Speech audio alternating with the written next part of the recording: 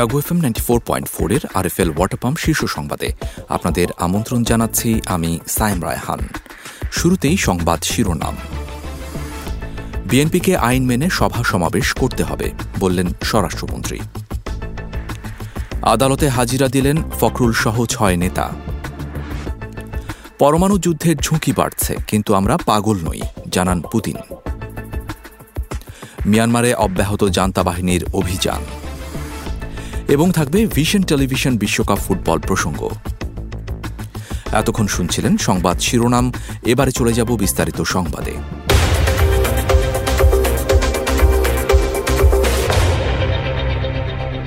স্বরাষ্ট্রমন্ত্রী আসাদুজ্জামান খান কামাল বলেছেন, বিএনপিকে দেশের প্রচলিত আইন মেনে সভা সমাবেশ করতে হবে।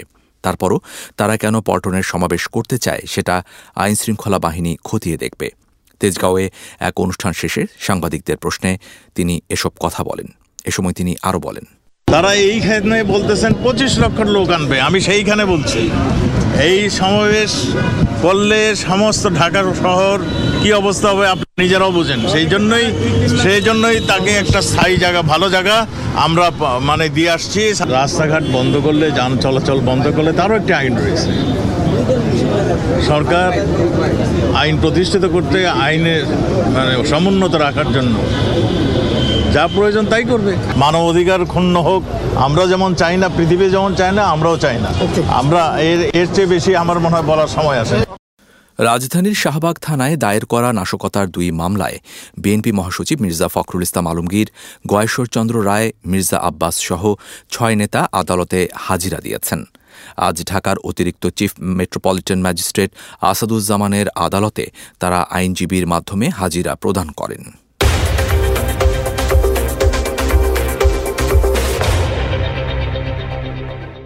বিএনপির সাম্প্রতিক রাজনৈতিক কর্মসূচিগুলো পুলিশ কিংবা প্রশাসনকে উদ্দেশ্য করে আপত্তিকর মন্তব্য করতে দেখা যাচ্ছে দলটির বিভিন্ন নেতাকে।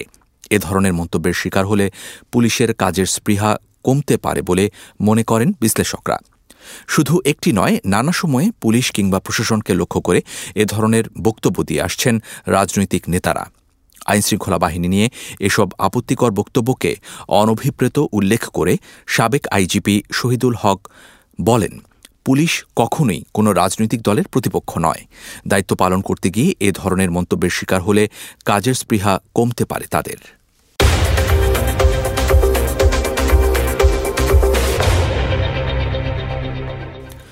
রাজধানীর বিভিন্ন এলাকায় মাদকবিরোধী অভিযান পরিচালনা করে মাদক বিক্রি ও সেবনের অভিযোগে 37 জনকে গ্রেপ্তার করেছে ঢাকা মেট্রোপলিটন পুলিশের অপরাধ ও গোয়েন্দা বিভাগ।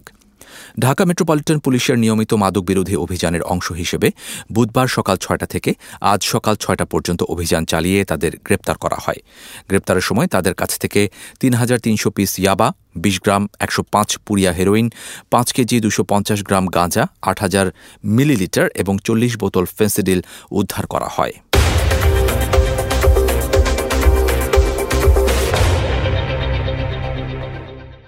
এবার আন্তর্জাতিক প্রসঙ্গ। পারমাণবিক যুদ্ধের ঝুঁকি বাড়লেও রাশিয়া পাগল হয়ে যায়নি বলে মন্তব্য করেছেন দেশটির প্রেসিডেন্ট ভ্লাদিমির পুতিন। রাশিয়া কখনোই প্রথমে পারমাণবিক অস্ত্র ব্যবহার করবে না বলে জানিয়েছেন তিনি। ইউক্রেন যুদ্ধ একটি দীর্ঘ প্রক্রিয়া হতে পারে জানিয়ে রাশিয়ার বার্ষিক মানবাধিকার কাউন্সিলের সভায় বক্তৃতাকালে পুতিন জানান, তার দেশ শুধুমাত্র হামলার জবাবেই গণবিধ্বংসী অস্ত্র ব্যবহার করবে।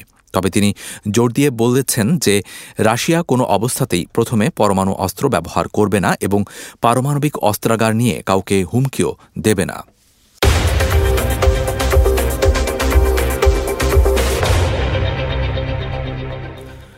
মিয়ানমারে জান্তা সেনা ও বিদ্রোহীদের সংঘর্ষ অব্যাহত রয়েছে। কোচিন, কারেন ও সাগাইং রাজ্যে দুপক্ষের সংঘর্ষের খবর পাওয়া গেছে। এর মধ্যে কোচিনের সংঘর্ষে 30 জান্তা সেনা নিহতের দাবি করেছে বিদ্রোহী গোষ্ঠী পিপলস ডিফেন্স ফোর্স। সংবাদ মাধ্যম ইরাবতী জানিয়েছে, গত মঙ্গলবার থেকে কোচিন, কারেন ও সাগাইং রাজ্যে অভিযান চালিয়েছে জান্তা বাহিনী।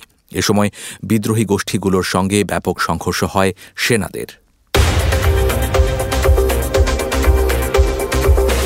ইউক্রেনে হামলা অব্যাহত রেখেছে রাশিয়া। বুধবার পূর্বাঞ্চলীয় দোনেৎস্ক ইউক্রেন নিয়ন্ত্রিত একটি শহরে রুশ ক্ষেপণাস্ত্র হামলায় 10 জন নিহত হয়েছেন।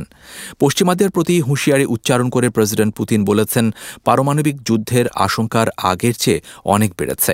একই সঙ্গে তিনি ইউক্রেনে চলমান যুদ্ধ দীর্ঘায়িত হওয়ারও ইঙ্গিত দেন।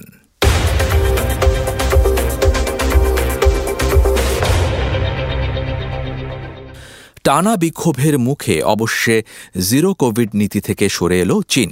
বুধবার দেশটির সরকার বিধিনিষেধ প্রত্যাহারের বিষয়টি নিশ্চিত করে।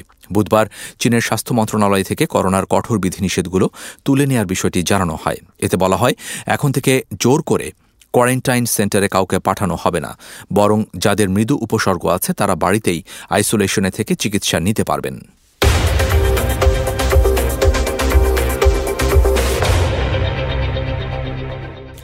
এবারে খেলার খবর। শুরুতেই ভিশন টেলিভিশন বিশ্বকাপ ফুটবল প্রসঙ্গ। 2014 বিশ্বকাপের কথা হয়তো অনেকেরই মনে আছে। ব্রাজিলে অনুষ্ঠিত সেই বিশ্বকাপের সেমিফাইনালে পেনাল্টি শুটআউটে নেদারল্যান্ডসকে হারিয়ে ফাইনালের টিকিট কেটেছিল মেসির আর্জেন্টিনা। 8 বছর পর কাতার বিশ্বকাপের কোয়ার্টার ফাইনালে আবারও মুখোমুখি সেই নেদারল্যান্ডস ও আর্জেন্টিনা। তবে এবার আর্জেন্টিনাকে হারিয়ে প্রতিশোধ নিতে চান নেদারল্যান্ডসের কোচ লুই ফন গাল। 2014 সালের ব্রাজিল বিশ্বকাপেও ডাচদের কোচ ছিলেন লুই ফন গাল। তখন সেমিতে আর্জেন্টিনার কাছে হেরে বিদায় নিলেও এবার সেই হারের প্রতিশোধ নিতে চান ডাচ কোচ।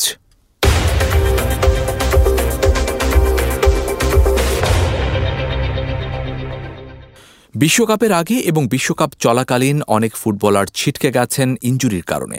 এবার এই তালিকায় যোগ হল আর্জেন্টিনার মিডফিল্ডার রদ্রিগো ডি পলের নাম। কোয়ার্টার ফাইনালে নেদারল্যান্ডসের বিপক্ষে তার দলে থাকা নিয়ে রয়েছে শঙ্কা। চলতি বিশ্বকাপে দারুণভাবে মাঝমাঠ সামলে গেছেন ডি পল। তবে বুধবার অনুশীলনে ডান পায়ের হ্যামস্ট্রিংয়ে ব্যথা অনুভব করেন ডি পল। আর্জেন্টিনার স্পোর্টস দৈনিক ESPN-এর খবর অনুযায়ী ডি পলের ইনজুরিতে চিন্তায় পড়ে গেছেন কোচ স্কলোনি। নেদারল্যান্ডসের বিপক্ষে তার দলে থাকা নিয়ে রয়েছে শঙ্কা।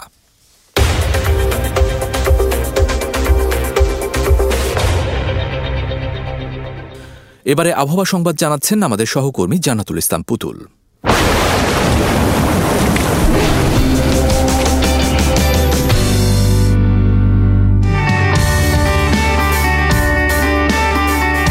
ধন্যবাদ আপনাকে। জানিয়ে দিচ্ছি আজ সকাল 9টা থেকে পরবর্তী 24 ঘন্টার আবহাওয়ার পূর্বাভাস। পূর্বাভাসে বলা হয়েছে, আকাশ আজ আংশিক মেঘলা সহ আবহাওয়া প্রধানত শুষ্ক থাকতে পারে। সেই সাথে তাপমাত্রা সারা দেশে রাতের তাপমাত্রা সামান্য বৃদ্ধি পেতে পারে এবং দিনের তাপমাত্রা সামান্য হ্রাস পেতে পারে। এছাড়া আজ ঢাকায় সর্বোচ্চ তাপমাত্রা রেকর্ড করা হয়েছে 28.2 ডিগ্রি সেলসিয়াস এবং সর্বনিম্ন 18.3 ডিগ্রি সেলসিয়াস, এবং কুমিল্লায় সর্বোচ্চ তাপমাত্রা 29.1 ডিগ্রি সেলসিয়াস এবং সর্বনিম্ন 14.5 ডিগ্রি সেলসিয়াস।